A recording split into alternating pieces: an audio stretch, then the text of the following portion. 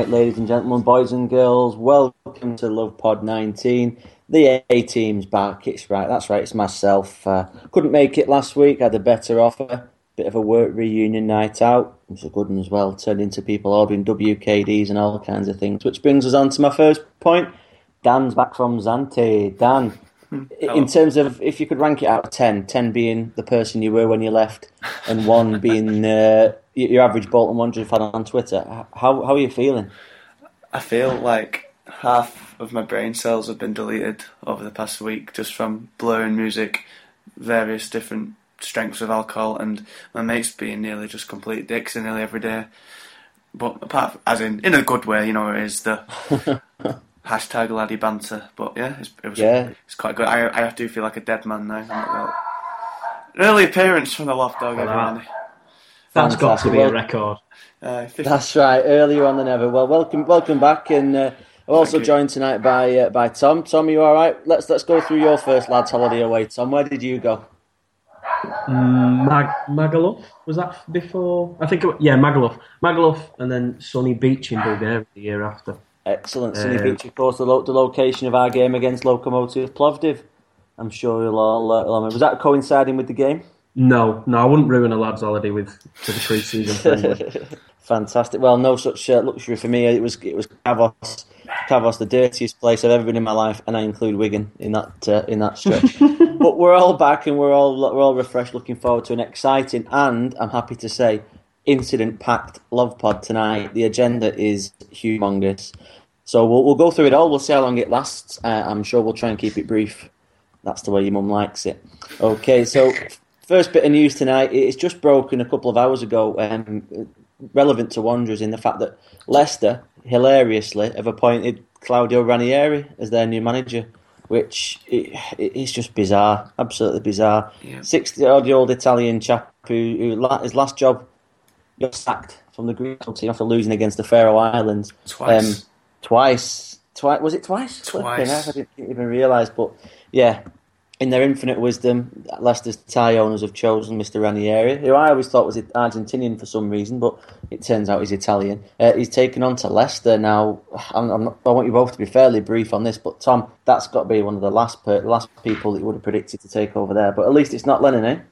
Well, I mean, I said in my last article that I was going to try and be positive and turn down the doom and gloom a little bit. But for us, this is probably one of the worst appointments Leicester could have made, because if anyone's going to get sacked before Christmas, it's him.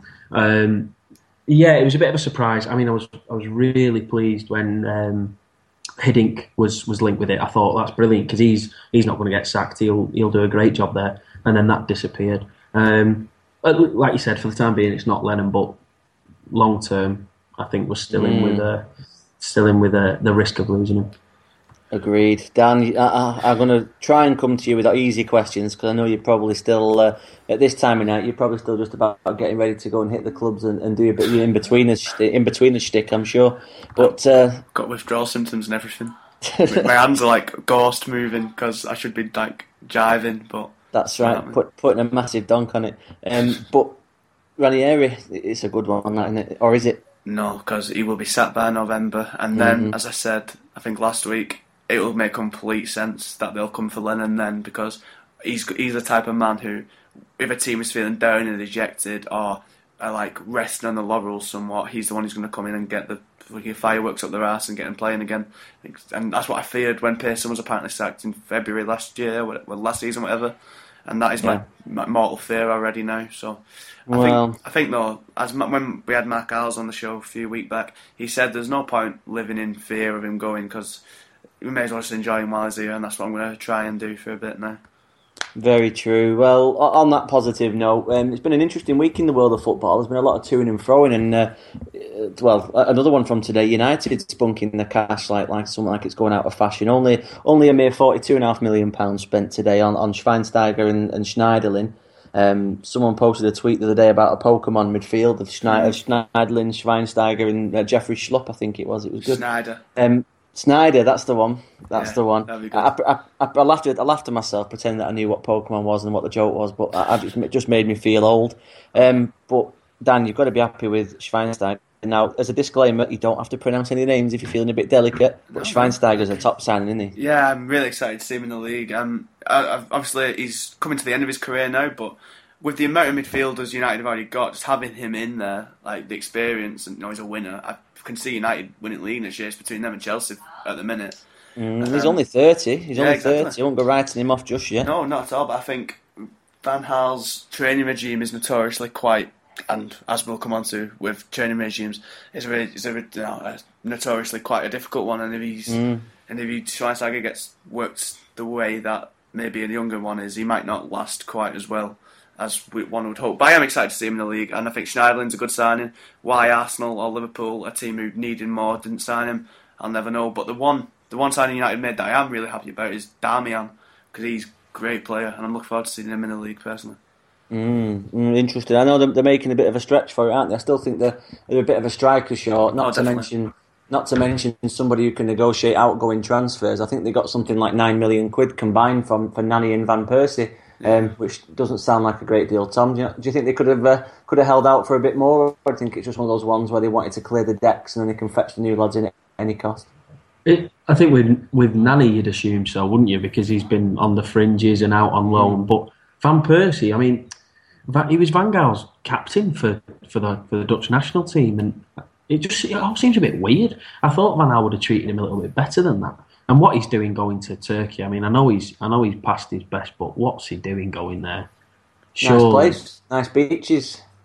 No, surely, like, I don't know, they'd be somewhere in Italy in particular, or France, that would be able. You could go to Monaco or to a Juve, something like that. What's he doing? I totally agree with you, but it's interesting to see how these players are turning to places like Turkey these days. There's a lot of expensive players going over there, and into Russia and places like that as well.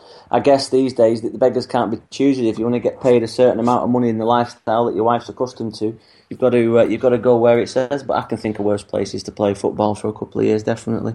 Okay, so third issue on this is actually something we're going to reveal at 8 o'clock in the morning tomorrow. We've embargoed this article for a little bit of time due to some, legal difficulties, shall we say, in deciding whether to post this article about the away kit.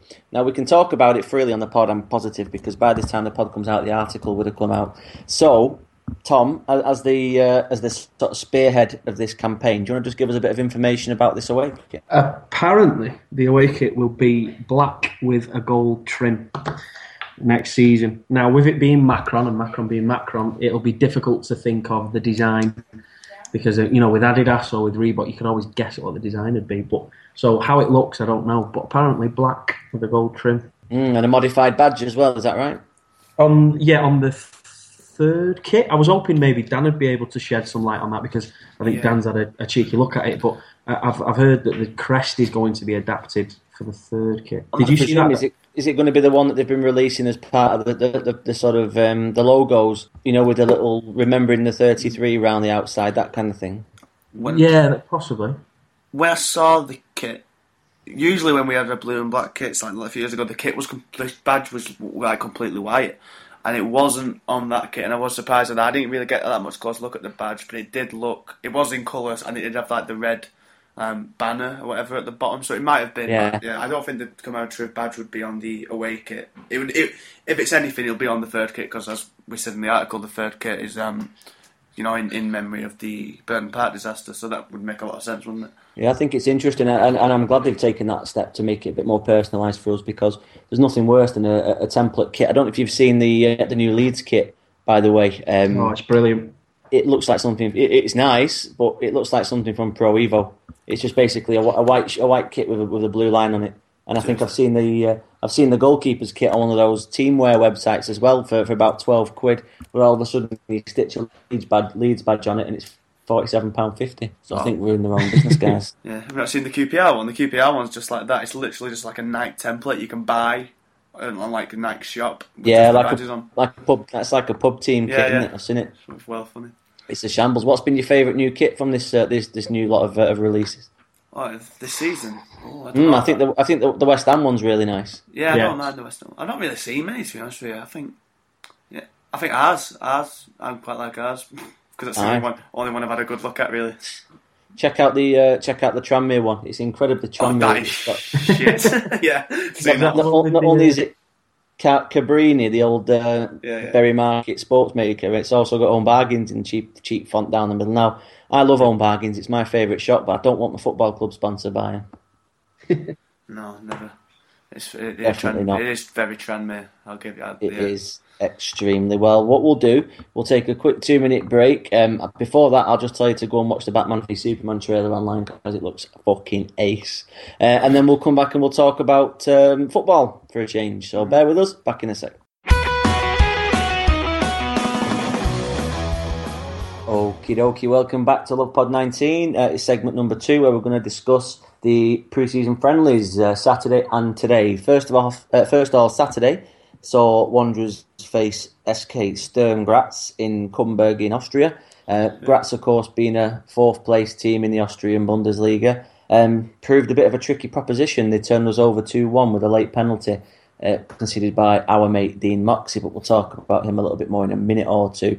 I just want to know, both of you, I understand that you both watched the game, just what your thoughts were. Dan, I know you saw the highlights, so we'll let you take your abbreviated version first. But what did you think? Do you think it was a decent performance in stages, or do you think it was a bit concerning? I think attacking-wise, we looked good. Especially second half, I think we looked sharp and we were getting forward quite quickly. I think the wingers were getting good balls in. Medine, who we'll talk about soon, for the next game. And as I mentioned fucking numerous times last week, he looked good, and I do think he might actually prove to be a decent signing after the initial backlash, so to speak. But defensively, they did look all over the place. I know it was only a young side, especially first half. I don't really understand why Maher was right back and White was centre back when I'm pretty sure that's the other way around. Pretty sure. And and Twadzik obviously left back, Moxie left back. We don't look very solid, but then again, we are missing Ream, we are missing Wheater. Derek's only just coming in and he's looking alright. David's there, which David. Yeah. But yeah, I'm. It's as we'll say, no doubt later on. I'm not too fussed about the scores at all. It's just them getting fitter, and I think they look a lot more arsed about it this year than they did last year. Even though they did lose both games, I'm liking how they look. I don't know, I can't really quantify this in words because it's a really fucking weird thing. I don't really know if I'm making any sort of sense, but I just think they look more up for it. I think they look more interested, especially Spearing and Mido, even though Mido's a bit shit. I think, and Pratley, as we'll move on, when he kicked off, I think Pratley probably secured himself the armband now, to be honest with you. Yeah, I mean, we started off with a bit of an inexperienced first 11, didn't we? I mean, Amos came in for his second debut, and Gary Medine came on, started the game and looked impressive. But other than that, it was made up of, like I said, Niall Maher at right back, White, for some reason, at centre back. David, his performance rhymes with White. He was at centre back as well, and Twadzik at left back. Now, to talk about the full backs, Tom, and feel free to bring in the second half full backs as well, which was Threlkeld and Moxie, either side of Derek Asede and Quaid Taylor. But have we got a decent full back at the club? No, not one. I don't think we have either. Right. So he's not a full back. Ooh. I think some would argue differently. I think he could play. He could play fullback competently, but I don't think he's a decent. I don't think he'll ever be a decent top class fullback. Your first choice left back is a centre half, and your first choice right back is a central midfielder, and after that you've got Dross behind him. I do agree. So I wouldn't. I don't know how much to go into the fullbacks because I'm not very positive about it. But whatever you want. I don't think Threkeld's going to follow Clough, Clayton, Vela off the conveyor belt. I don't think he's up to much. Twadzik doesn't look like a football player at all. I don't know what job he's built for, but he's not a professional footballer. So that's. I mean, he's got to look for a left and a right back because beyond Ream and Vela, who aren't natural fullbacks, he's got nothing, and that's a big worry. I mean, Dean Moxey. Let's not talk about that penalty. What he's doing, I don't know.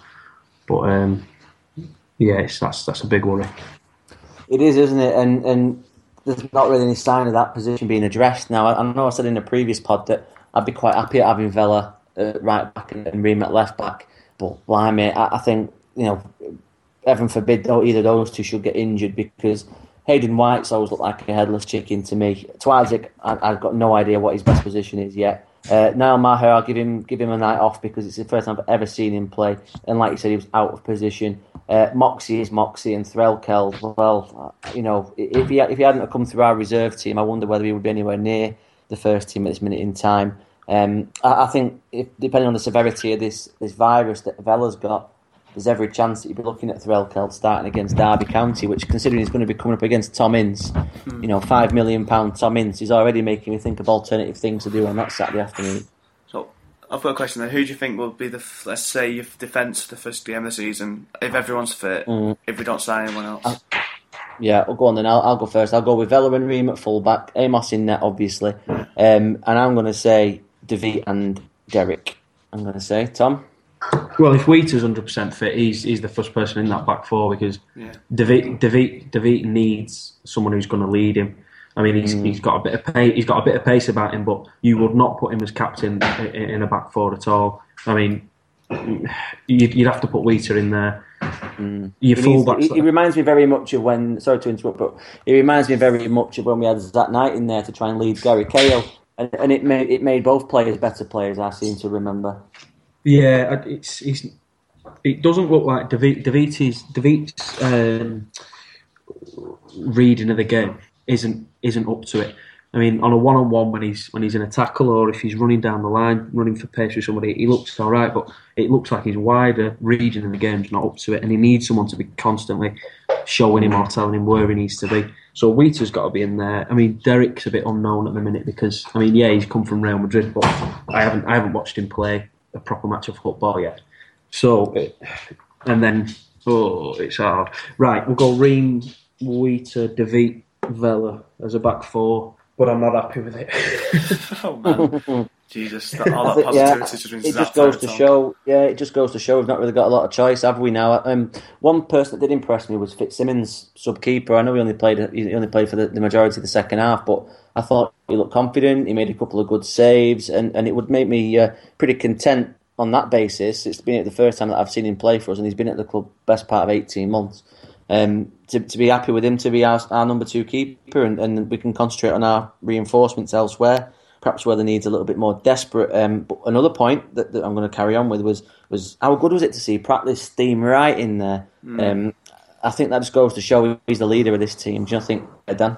Yeah, I do. I think it's still between him and Ream, and obviously Ream's not here, so we don't know if Lennon is considering him as the armband as the captain, but obviously Feeney captained the game in the first half when Pratley was on the bench against Sturm Graz, but when they both started against Paderborn, which we'll come on to, Pratley had the armband, so Pratley's definitely the first choice captain at the minute. If it just depends if Lennon rates Ream over him for the armband, but at the minute I've got no complaints with Pratley. He's got the passion, he's got the experience, and in that centre midfield is where you want your leader to be on it, or so you can be all over the pitch. And like I said, defending, didn't Freckeld get challenged or something, and he just steamed in and defended him? That's him? right. You wouldn't have got Matt Mills doing that, would you? So. Nah, Mills would be too busy pulling Freckeld up by the scruff of his neck. Tom, do you have any issues with Pratley being captain? Not at all. This is a rare occasion when I'm quite positive about it. I mean, we don't have a leader. You don't have anyone in that squad that you think that is, without a doubt, your captain. We don't have that natural leader, but I mean, to see Pratley steaming in like that, that's exactly what you want. I mean, it was a bit like Jerry Taggart, against Villa at home when he ran over, and was it Stan Collymore that he gave a whack to or something? Was it? Yeah, he got him by the scruff of his neck, didn't he? Yeah, that's what you want from a leader. You want someone who's, especially a younger player like that. You want him getting in there, getting in people's faces, and that's what you want from a captain. And Davis wasn't that type of captain. He kind of was a lead by example. But no, Nolan would have done it, wouldn't he? He'd have been straight in, just as Pratley did. So I'm really pleased with that, and I want Pratley to be captain at the start of the season. There's a weird one on that thing. I thought Matt Davis, despite his size, he was straight in there as well after he came off.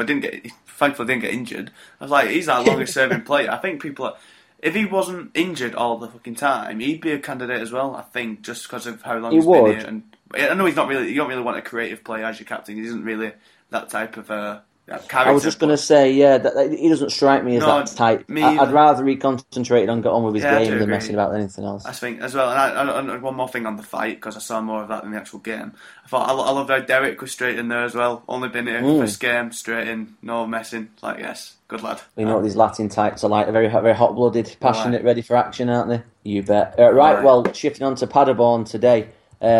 I'm liking this YouTube streaming of pre-season friendlies, by the way. It gives me a great excuse at work, and it also gives the website a massive boost in numbers too, which is ace. But first surprise was that Clough wasn't playing. I can only presume that they're just resting him rather than trying to burn him out, Dan. Yeah, we don't need that. I think I'm liking this approach, especially as someone kind of pointed out on Twitter last week.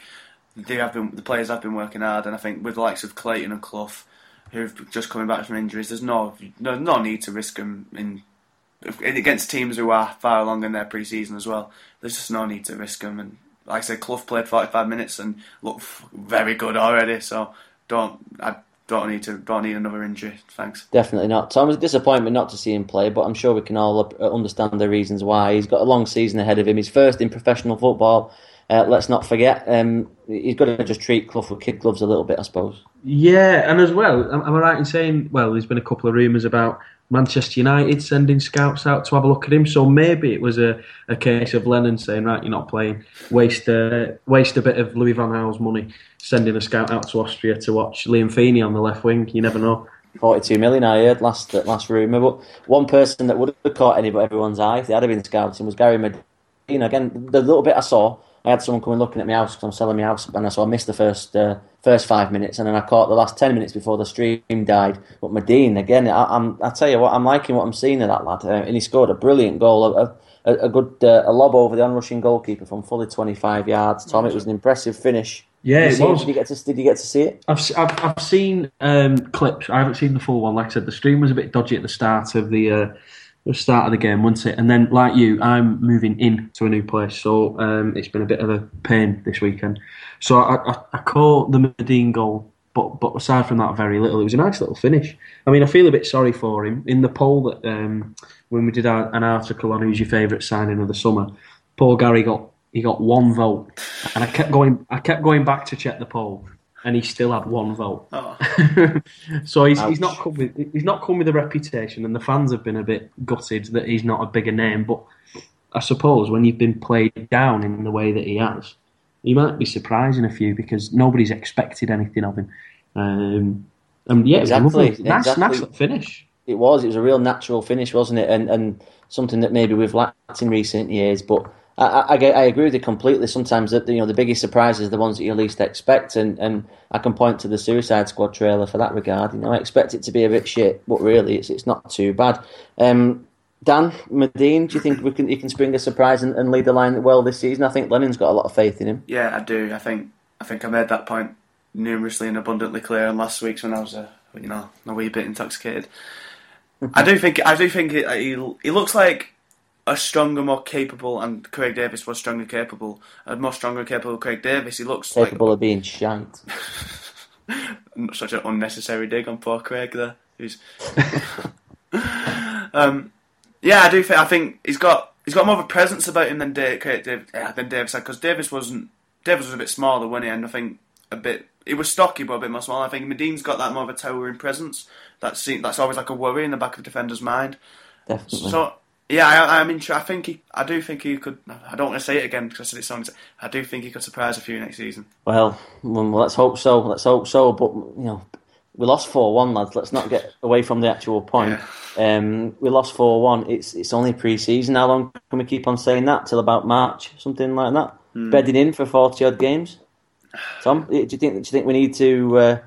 I think we need to take a bit of a look at it, or do you agree with Neil Lennon in that we're just about learning, getting fit, new players bedding in, etc.? Well, I'm glad he said he mentioned getting fit, because in both matches the opposition has looked far fitter and far more prepared for the season than we have. That's been. I mean, the problem has been that we look lethargic. It's like we're in second gear. So I'm glad that he mentioned that it's about getting fit. I mean, with pre-season, it's a bit of a lose-lose situation, because if we went out and we beat Graz and we beat Paderborn, we'd be going, yeah, fair enough, good start, but it's only pre-season. If you lose in pre-season, and you'll have seen it because there's people on Twitter already saying this is a joke. How can we lose to Paderborn? You can't win with pre-season. If you win your games, then it doesn't matter because it's only a friendly. And if you lose them, then the manager's crap and he needs sacking. Yeah, there's been a few Lennon out tweets. I think you did right, Dan. Just to overrule you a little bit there. Yeah, there is always an overreaction. It's typical Bolton. I mean, Bayern Munich lost at home today as well. Do you think they're going to have a bad season? I don't think you can read too much into it, especially when it is literally the second pre-season game for the first team. I'm not going to get too upset about it, to be honest. But what do you think we can learn, Dan? I mean, obviously, I think it goes to show that we need to strengthen still, or to give you a third element, and I'm going to let you ramble on for a bit. This criticism of the training regime by Raymond Verheyen, the Dutch fitness coach, triple sessions, etc. You know, it's not. His opinion is that it's not all about repetition of intense physical exercise. That's what causes muscle injuries, which, as we all know, last season was a bit of a problem. What did you take from the Paderborn game, and what do you think it means going forward? Just on Raymond, I'm not going to try and pronounce his last name again, but on Eggheads on Twitter, Raymond Verheyen. Yeah, on his comments, I think it's Verheyen. On his comments, I think Bolton responded fantastically with the video with, is it Mark Lever, the new that's right. head of analytics or whatever it is from Liverpool. Right. I thought he had a good 4-minute interview and just explaining their thoughts behind the training. I think they went into detail. He said, we're doing this thing called, a lot of people complain about overload, like if you do that, then it's going to cause injuries and stuff. But then he was saying that you have to do that in other people's school of thought. If you don't overload the players to a specific amount, if you don't push them that extra mile, then if they're not going to be used to it. So if they ever do, it's like it's strong conditioning, that type of stuff. Watch the interview because he explained it a lot better than I did, obviously. But I thought the club responded in a really clever and a really smart way. Just explaining the club's own thoughts and ideas behind the fitness and giving a good insight at the club. If nothing else, it's just interesting, isn't it? I hope the media team at Bolton do more like insider interviews, stuff like that type of stuff. Because I do find that quite interesting. But what can we learn? I think we've discussed we need new fullbacks desperately. And new striker. We do need another striker because at the minute we've only got one, haven't we? Because Heskey's nowhere to be seen yet. No, he's out. Do you reckon he's got a small injury? Yeah. Hasn't he? That's why he's not able to play so far. And then he's still not signed either, is he? And I thought that'd be wrapped up by now. And Dobby, he's been playing up front in here for the last 2 games or so. So we've got one striker signed on at the minute. I do think we need another one, to be honest with you. Definitely, we need another 2 or 3, really. Definitely. What do you think, Tom, about Stephen Dobby? I mean, I think it's quite an interesting one. I know he's not got a stellar record in terms of goals scored, but he's got a decent CV in terms of playing for teams that get promoted out of this division. He has. He's if we were signing Dobby 3 years ago, I think decent signing. It just seems like his career's on its way out a little bit now, and to be honest, I've got no idea how he did at Fleetwood. But the fact that he was playing League One football last season suggests that his career's going a certain way. But I mean, 2-3 years ago, if we'd have been linked with him, I'd have been really happy. But like you said, he's the lucky charm if you want to get promoted, isn't he? So, and we need plenty of them. God knows that. So, why not? We've only got one striker. Why not? I think it was 5 goals in 25 games or something like that. 4 last year, 4 in 27 for Dobby last year. I think if he comes in to, let's say, replace Good Johnson, that's just I know it's the most depressing fucking sentence that's ever been uttered. The biggest downgrade in the history of the world. I know, but Dan, you just tipped me over the edge, mate.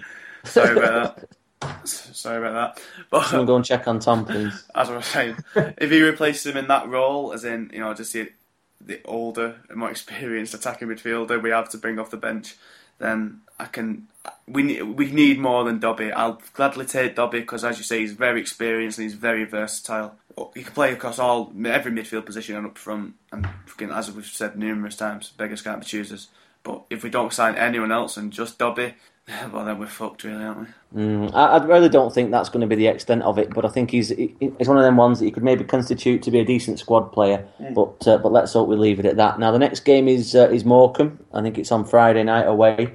So no doubt we'll see a new team altogether from there. Yeah. Fingers crossed we do anyway. And then afterwards from that, they're moving on to Oldham away, again on the Tuesday night. So the games are going to start coming thick and fast because we are only 3 weeks away from the, 3 and a bit weeks away from the season starting. Let's hope we can get a couple of victories.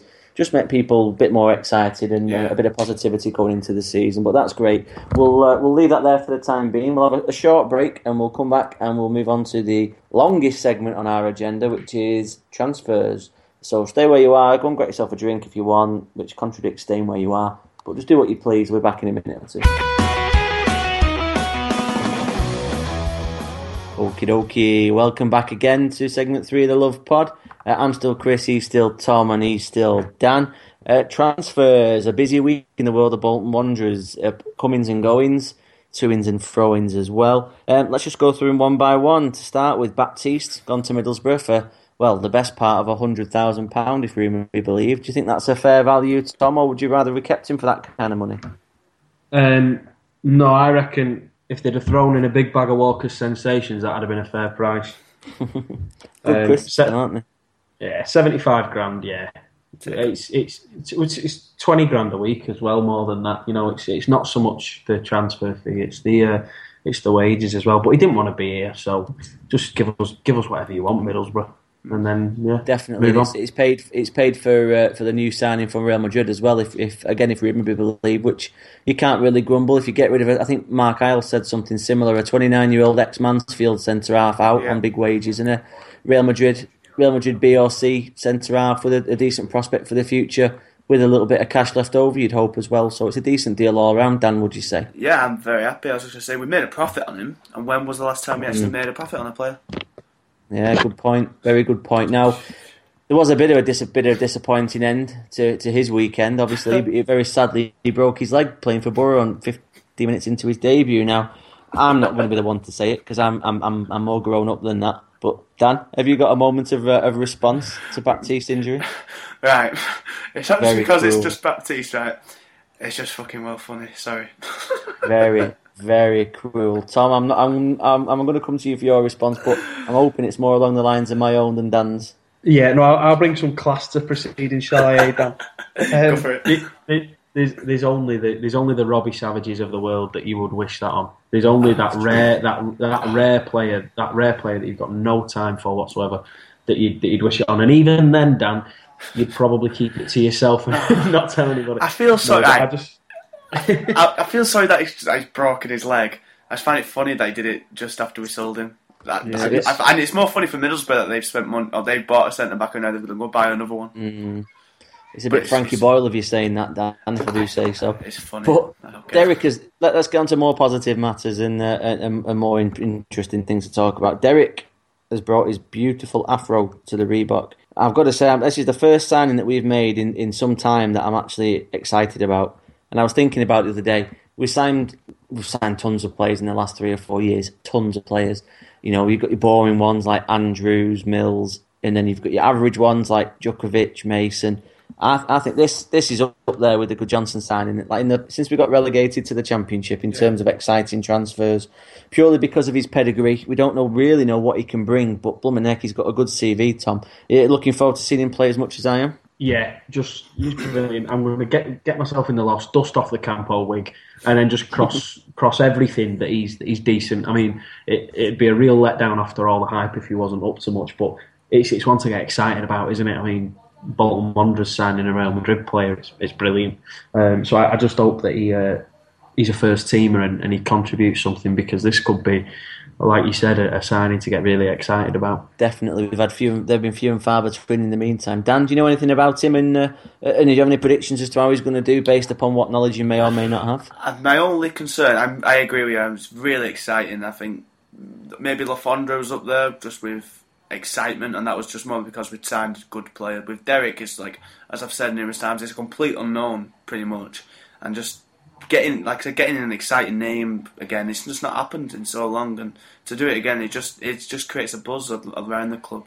But I think my only concern with Derek at the minute is how quickly he'll acclimatise. Acclimatise. That's the word.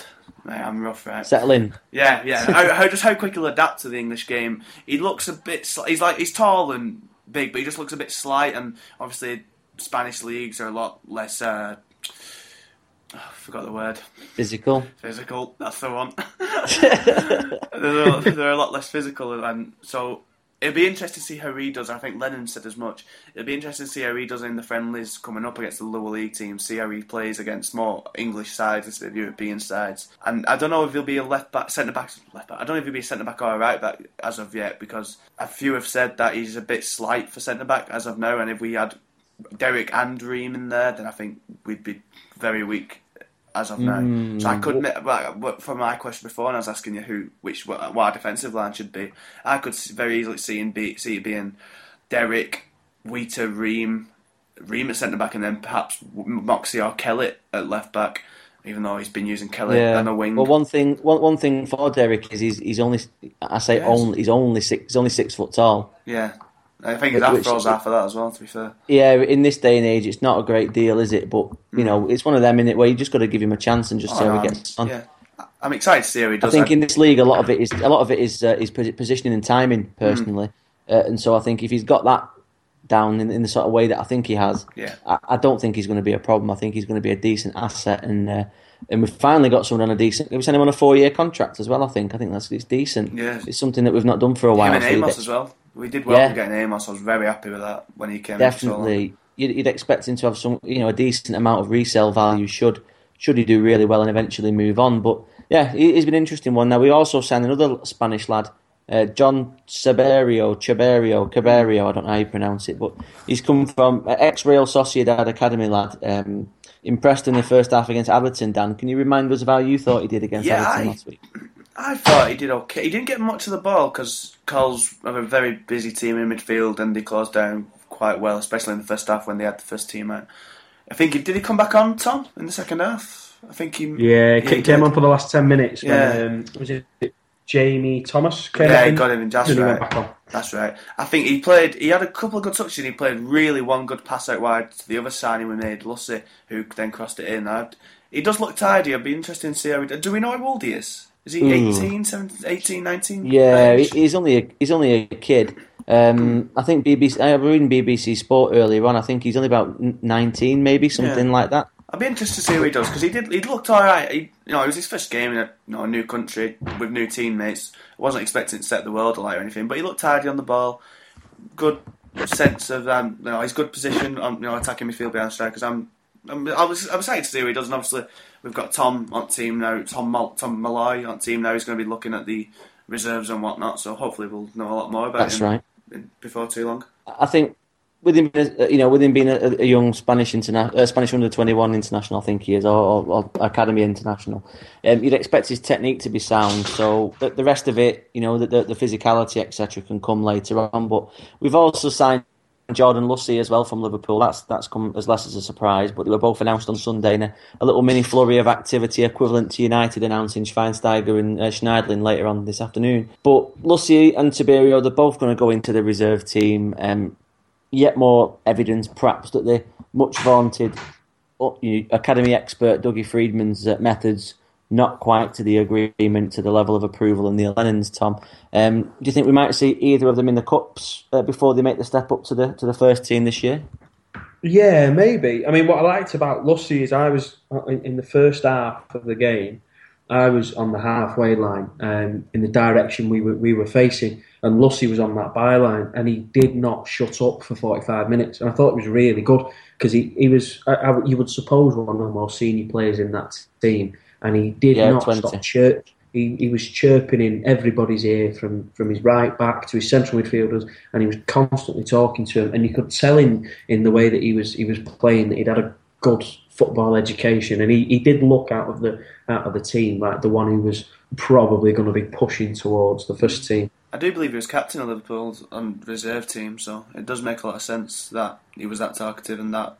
Yeah. Putting himself out there that much. And I thought he looked out. He put a couple of good crosses in because he was playing, I believe he was more of a centre midfielder, but he was playing like on the right of a diamond, weren't he? And he put a couple of good crosses in, a couple of good set pieces, looked decent on the ball. I think we will see him in cup games and whatnot next season. I was actually surprised he's not in Austria. Yeah, so was I. Yeah. Well, you know that Ian Brunskill is parachuting quite a few players into that under-21 team. So I guess they're just going to start padding that out, and then the best one, the cream will rise to the top, so to speak, and the other ones will fall by the wayside. On the subject of falling by the wayside, yeah, Connor Wilkinson's done one. He's also blocked us online a year and a half. That was maybe slightly less than complimentary about his skills. But he's left for Barnsley on a loan till January, which we all anticipate will be turned into a permanent deal by then. We're not really losing anything now, lads. Let's be honest, Dan. No, I feel like I'm annoyed like that he's not pushed on, because I was hopeful that he would come good. Like when he was making his debuts against Liverpool and Ipswich and that, I had hope that he would come good, because he always did look good in trainings and stuff like that in under-21 games. So I am a bit disappointed it's not worked out. But as Tom will testify, against Chelsea we're shit. Tom, Wilkinson, you disappointed to see him go, or do you think it's a reasonable parting of the ways for both teams? Well, I feel like I made some less than positive comments about him in my article, which may or may not have led to him blocking the Twitter account. So the official Tom statement on this is Connor Wilkinson is a lovely man and a very good footballer, and I wish him all the best at Barnsley, where I am sure he will score 20 goals this season and go on to represent the Republic of Ireland. Wow. And that's all I have to say on the matter. Wow. I don't know how to respond to that.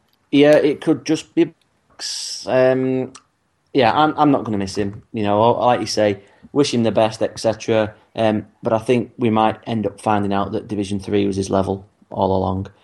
Which, we had a little try with him. It wasn't too much, 100,000. We'll probably get half that back at best if we're lucky. I think he's only 12 months into a 3-year contract. So unless we're going to write it off and wish him all the best and say, well, if you get sold, we'll stick a bit of cash in our back pocket, then I can't see us really going to be getting too much money in for the lad. One player that we did get a bit of money in for was Odelusi. Sad to see him go to Wigan. We might as well talk about Craig Davies at the same time, because they've both gone to the dark side. Both gone to Mordor, searching out the One Ring in the fires of Mount Doom, otherwise known as the DWE Stadium. Odelusi and Craig Davies, Tom, sad to see him go? Or again, do you think, well, you're not made it this far? In Odelusi's case, that is. And Davies, well, you're a third division player at best. Well, I know I keep bringing this up, but, going back to the article on our lack of rivals, if this was, I remember when I was a kid, when we lost Nathan Blake and we lost Per Frampton to Blackburn, I remember being absolutely gutted, and it was the same with Jorkair. When a player went to Blackburn, particularly a favourite player, I was absolutely gutted. With this, I'm just like, yeah, fair enough. I mean, Odelusi, I was hoping for better from him. He never really got a chance, and he's played a lot at League One. And I think Craig Davies, if he keeps fit, he would surely make mincemeat out of League One. I mean, when he was at his best for us this season, and I mean, I'm thinking Cardiff away, Cardiff at home, Wigan at home. He was absolutely unplayable, and surely at that level, if he stays fit, he's going to have a good season there. So I don't really feel anything about it. I do wish Craig Davies in particular all the best, but yeah, I do. I hope they both do well, and Wigan finish 7th, just outside of the playoffs. That would be nice, because that gobshite chairman of theirs has been making some tall statements on Twitter lately. So I think something like that would be nice. Yeah, I've got a few mates who are Wigan fans, so I don't want them to have a particularly disastrous season, but I don't want them to get up either. So I'm going to commit myself to them finishing 19th, I think, just slightly above relegation. And they can have a year away from the 4th division before finally succumbing to the inevitable and going part-time sooner rather than later. Speaking of part-time, we've got Ida Goodjohnson to say goodbye to. Now, a story hasn't broken that I expected to break. Yeah, I forgot about that. Yeah, we had a bit of a tip from someone who will remain nameless that there was more to the Goodjohnson farewell than meets the eye. The long and short of it was an unhappiness on the part of Goodjohnson with the role Bolton played in his departure. We didn't get any more info than that, but I assume it's going to be along the lines of an offer that was made, and maybe an offer that was rescinded, or some kind of backstabbery that was going on. But yeah, I just sealed his move to someone in China, Everbright, where he's to earn upwards of 15 grand a week by all accounts as well, which is triple his Bolton salary. So I guess you can't really begrudge him one final payday in his career. At least we got to see him back in a white shirt again. better to have loved and lost than never to have loved at all that kind of carry on. But did you feel burned by Ida's departure, Tom, or are you a bit more stoic about it like me? It wasn't supposed to end like this, Chris. This is not how the story ends. I know. This is not how the story ends. I'm only just ready to talk about it, but I'm absolutely devastated. I mean, it was brilliant to have him back and to have a Champions League winner in our squad. But not only that, one that could still offer something. But I'm just absolutely gutted that he's gone. I mean, at the team sheet today, I was looking at the team sheet today, and I thought, who is it? Where's in the back of my mind? Something's missing here, and I was thinking there's something missing here when I was looking at the team sheet. And it was Ida that was missing from it, and I'm only just ready to talk about it, but it's going to be a long time before I'm over it. Well, we don't want to send you over the edge, so we'll just move on to Dan on that one. Dan, I know your relationship with Ida is a little bit more recent, bit less historic than mine and Tom's as the old geezers here. But you could be no less upset than we are to see the sort of somewhat acrimonious and a little bit slight bitter taste in the mouth in the way it came about. It is so depressing, yeah, because it was like a dream come. I think I covered it a lot last week, but it was like a dream come true seeing him back here again. I remember, like me and my dad saying, when he first came back to England and signed for Tottenham, and when we were in the Premier League, me and my dad was going like, "Come on, Ida, we help us out now when we helped after us helping you out or whatever." Just to see him back, and I never thought it'd happen when it didn't happen then. So for him to come back and to see him in our shirt, in a white shirt again, it was genuinely just see him in a white shirt for the first time, I should say. It was just genuinely a dream come true. But it is just so hard a bitter pill to swallow having it end this way. But I think, as Mark Al's pointed out on Twitter, the Chinese season ends in November, and he's got the Euros in the summer, so. Come on, I don't get back in, lad. Well, it's not. I don't think it's beyond the realm of possibility at all. It'd be a little bit of a strange one considering the way his departure was handled. But I don't care. And yeah, me neither really. But if it has left under a bit of a cloud, it might be a difficult one to resurrect. But I'd be all for it just because it's Ida. I'm just glad I didn't spend £35 on Good Johnson at £1 a letter and £5 a number or whatever it was, get my name on the back of his shirt. But as a nice little segue there into the topic of new shirt numbers, I nearly wet myself when I saw Zach Clough wearing number 10 on Craig Gratz the other day. I thought that's absolutely incredible, and I feel slightly responsible for that as well, given the haranguing of the official BWFC Twitter page to give Zach number 10 in the last few weeks.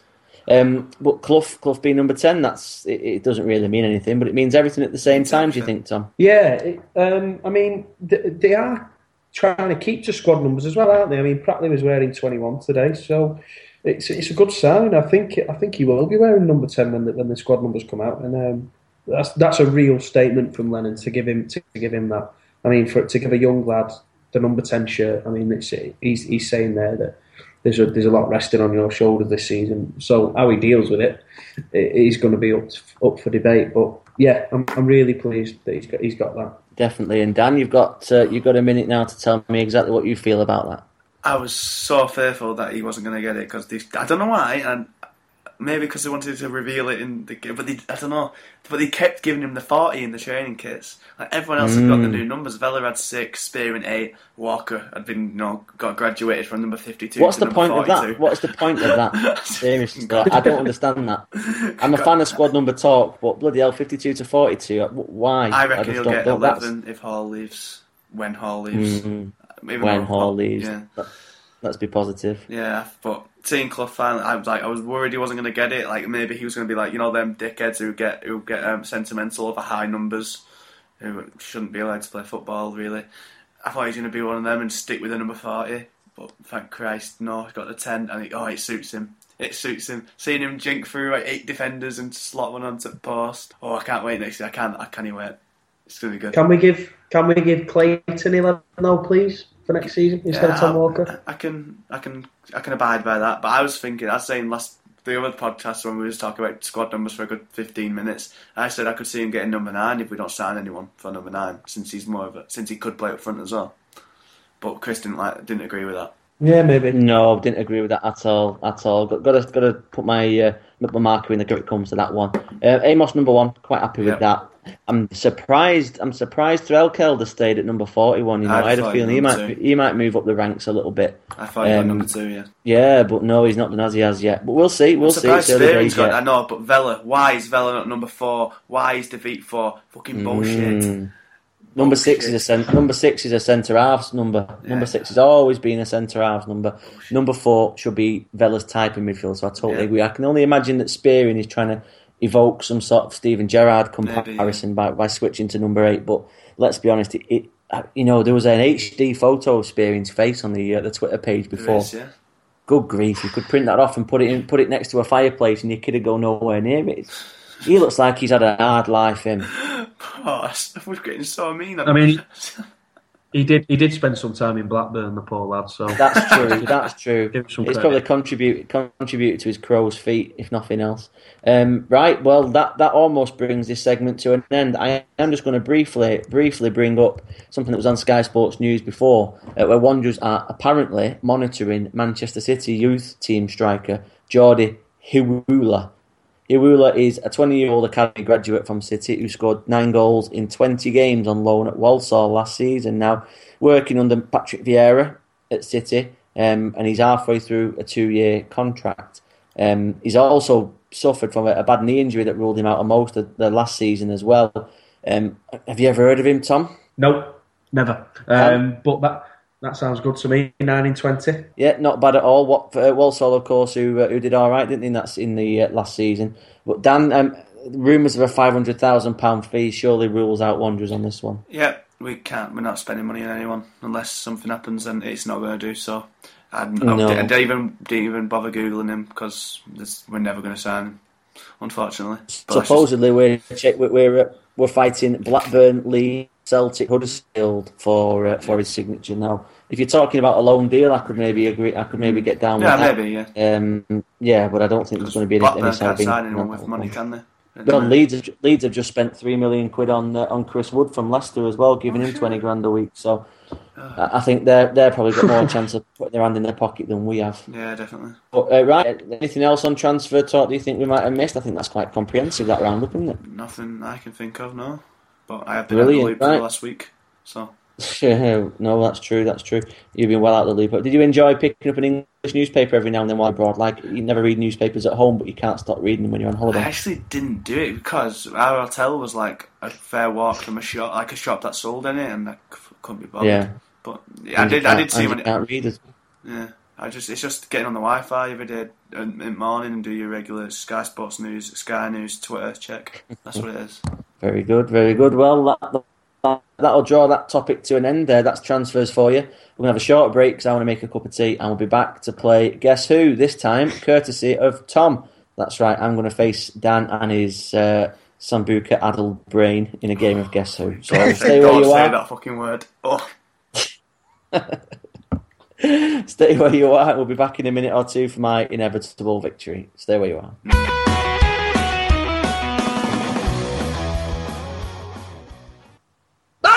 I just thought I'd check you were all still there. Welcome back to segment 4 of the Love Pod 19. We're all still the same people we were before. We're actually going to play Guess Who, and now I know you're all paying attention. I'm going to give you to the lovely Daniel Murphy, formerly an intelligent young lad making his way in the world. Following his weekend's ante, he is now Neil from the In-Betweeners. Dan, Guess Who? What can we expect? And then over to Tom for the game itself. Just 1 minute. Just let my heartbeat return back to regularity since it's now going like double the usual rate. Guess Who? Basically, I hope I got a text. Check me, Mr. Popular. Basically, it was Tom, your mum telling you to shut up, keep noise down. She's going to bed. No, it's me usually telling her to shut up when I'm trying to do this. Basically, I've forgotten the rules. It's a very simple game. Basically, Tom is going to throw some clues our way, and we've got to guess who it is. But the most important rule is you've got to shout your name out before you do it. Otherwise, that leads to technicalities, which I should have won last time we played Guess Who, but I wasn't given it for some reason. Absolute bollocks. But yeah, I think we've explained it pretty well. So Tom, over to you. Over to me. Right. First of all, the reason why I'm doing this and not answering is because I'm sick of the embarrassment of losing. And it's always Chris has always got it on the same as well, which it makes it even that more painful. However, are we ready? Yes. We're ready. Okay. Clue number 1.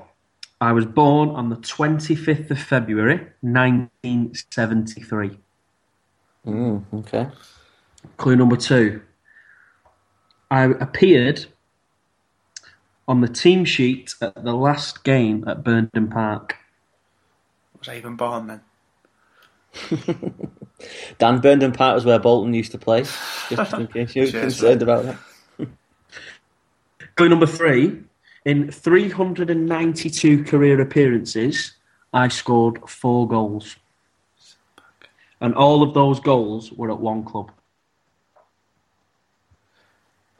Jesus Christ. No? No. Okay. I'm not doing very well at this one yet. Clue number 4. My first career goal came in 1991. My last in 1998. But I didn't retire from football until 2011. Jesus Christ. Who is this person? Chris. Oh, no. I'm going to say Jerry Taggart. Incorrect. Shit.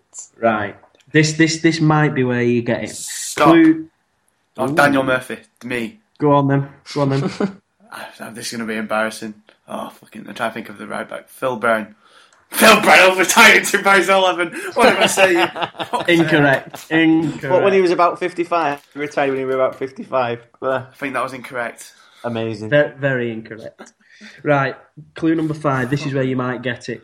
Tower FM gave me my nickname, which was The Immaculate... ...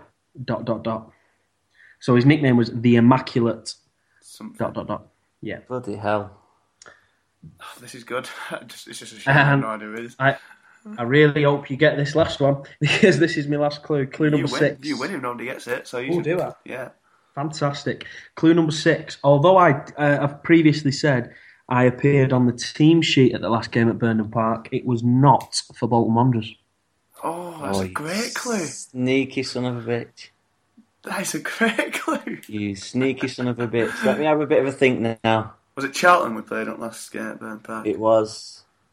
Right, well, I don't even know the Bolton team from them, so fuck knows I know the Charlton team. Oh, Lord, I can't even think.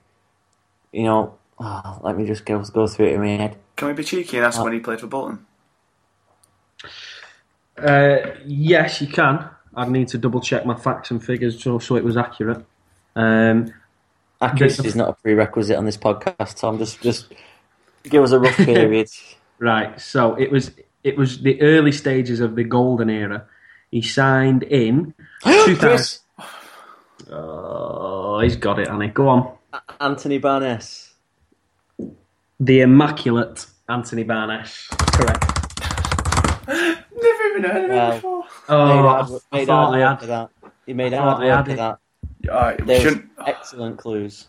Yeah, that's the best set of clues I've had. That was ace, that. Definitely. And as usual, if anyone listening can let us know how many clues it took you to get that, hopefully it's less than me, but I find that difficult to believe. No, good one, that one, Tom. Excellent stuff. We'll have that game. Yeah, I thought you had me too, to be honest, until I don't know what came to me when you talking about him being there at the Allardyce era, and for some reason I always associate that with top quality fullbacks as Neil Cox, Barnes and Simon Charlton, a far cry from today. But no, excellent. Another one for my another notch on my list, but a tough one this week. I enjoyed that very much. But we'll dive straight into the Twitter question, lads, purely because it's 10:30 and I want to try and watch this Superman documentary that just leaked out with Nicolas Cage in. So we'll crack on. The Twitter question this week was posted following the Graz game, and I wrote it and I regretted it because I didn't word it very clearly. What I was trying to say was, should we read too much into the defeat, any sort of defeat in a pre-season game? It came out of my my Jorvik ale-addled brain with, can we take anything from a defeat in a pre-season game? And most people did understand where I was coming from, and I'll come to you both in a minute or two just to get your opinion. But going through the responses we had, friend of the site and super kit expert Mark Yazalewski, I think there are a number of positives. So Mark Chanlin is in a Sammy Lee. Amos already looking solid, and Medin's ability to flick on is promising, something we've already mentioned tonight, so we both agree with that. Jack Stewart at JJ Stewart 457. No injuries, always a big positive, especially for BWFC. That's true, but the curse of the BWFC didn't follow Alex up to Middlesbrough, did it, unfortunately? Ginny Hadfield, so for the Cat's mum, not in the first game, but maybe if it was last game before the season starts. The main thing is fitness and getting to know one another. James Twaddell, James BWFC 22. Mark Davies has lasted 2 games, presumably without injury, and we're now certain Feeney is dog shite. If anybody was unsure. Well, James, yeah, I certainly needed 2 games to be sure of that, but that was about 18 months ago. And my younger brother, David himself, has commented, we've had pre-seasons where we've wiped the floor with teams and then had a terrible season, and vice versa. So salient points there from the second most handsome Manning brother. Facebook has yielded a couple of decent results as well. Joe Norris, Conrad Wanderer on Twitter, we can take into account when weighing up whether to fork out 30 quid for the Derby match. Why that's categorised as a Cat A match, I don't understand. Quid. I'm going to have to pay that because I don't have a season ticket yet, so I'm not getting one because I'm leaving, so we'll see. I'll tell you what, I may have a ticket on that day because the aforementioned younger brother of mine is going to be on his holidays. So there you are. If you've got nothing better to do, and I really take a dislike to you, you can always game with me. Don't worry about that. Yes. Next one, Tom Wilson. This is another extreme opinion. Taking Feeney's life is always an option, although I say that after any result. So mixed bag. Mixed bag, to say the least. We've had a bit of a giggle at Alex Baptiste, which we probably shouldn't have done. And we've also had somebody proposing murdering Liam Feeney, which is not something we endorse as a podcast. Obviously, anything that you do on that basis, we're not legally responsible for whatsoever. Liam Feeney, lovely guy, always treats his mother well. Let's leave it at that. But Dan, coming to you first, do you think that we can look into anything for pre-season defeats, or do you think we just need to accept it? It's going to happen, especially when you play teams that have played at a higher standard, such as Paderborn, who only just got relegated from the Bundesliga last season. I think people are forgetting that we are playing 2 good teams. Obviously, I can't testify to how good Sturm Graz are, but their season starts like in a week, and they're obviously at the top of their fitness at the minute. And they had a couple of decent wingers, Sturm Graz, and we did well against them for our first game back. And Paderborn, the team that's just been relegated from the Bundesliga, a team that had no doubt a lot better than us. And they scored a wonder goal, a penalty that shouldn't have been given us something. At this stage, you can't really look into it that deeply. It's just getting fitness and seeing if anyone's looking sharp and looking good or looking disastrously shit. But you can't take anything on a whole. Yeah, we've got to wait till we've played a few more games under the belt yet and see how the squad's looking. But I'm not too concerned just yet. I think I've always been like a subscriber. The notion is that you learn more from a defeat than you do from a victory. So do you not think that's all well and good, and I do agree with you to a point. But I know what you're going to say. Yeah. We don't want to be getting into September and start saying that. No, of course not. I think I'm not too asked about losing to the teams we have now, especially when it is just about fitness. They've gone to Austria to improve fitness. That's the whole point of it.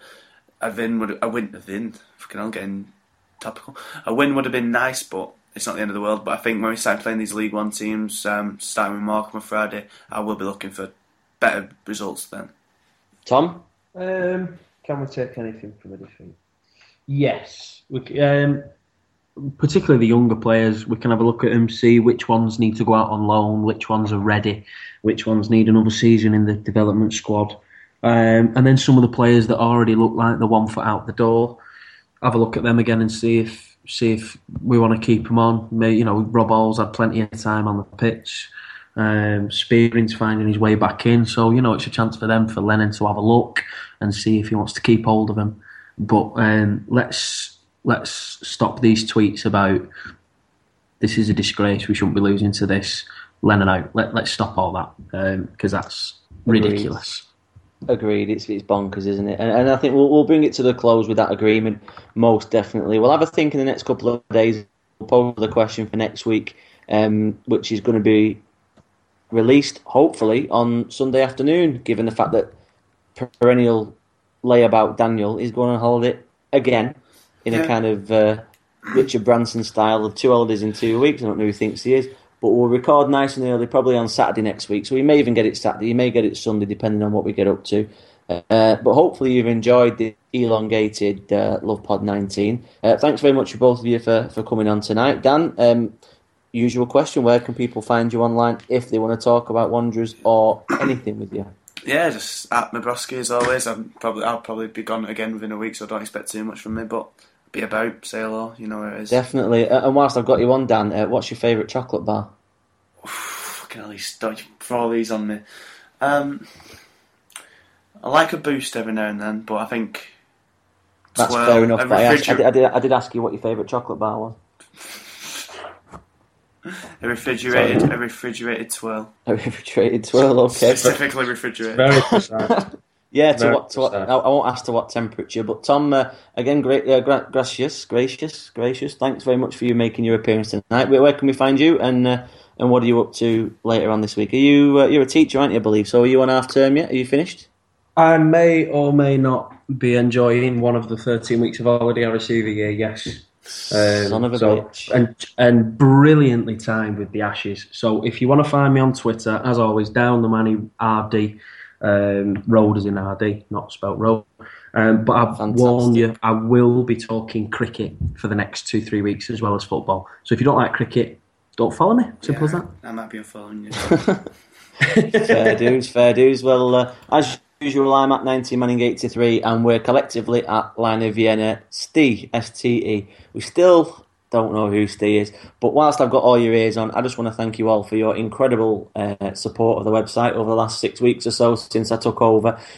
Statistics from our American overlords showed an increase of over 400% in the listenership, and we're currently doing near on treble this year what we did last year in terms of people visiting the site every day. So I hope you're liking the content we're putting out. We're going to keep it going over the course of the post-season as we get into pre-season now, obviously, as well, coming up with the August 7th Derby game at home. So keep it on the website, keep it on the Twitter, keep it on the Love Pod, leave us a review, rate us, keep it 5-star. If you see us on the street, give us a pat on the back. We're only just fans doing this out of our goodness of our hearts and the fact we haven't got any lives whatsoever. But we enjoy it, and it seems like a lot of you do too. So we're very grateful, and we're going to carry on even if you're not. So yeah, stay where you are. We'll be back next week, same back time, same back channel. Have a good one. See you later.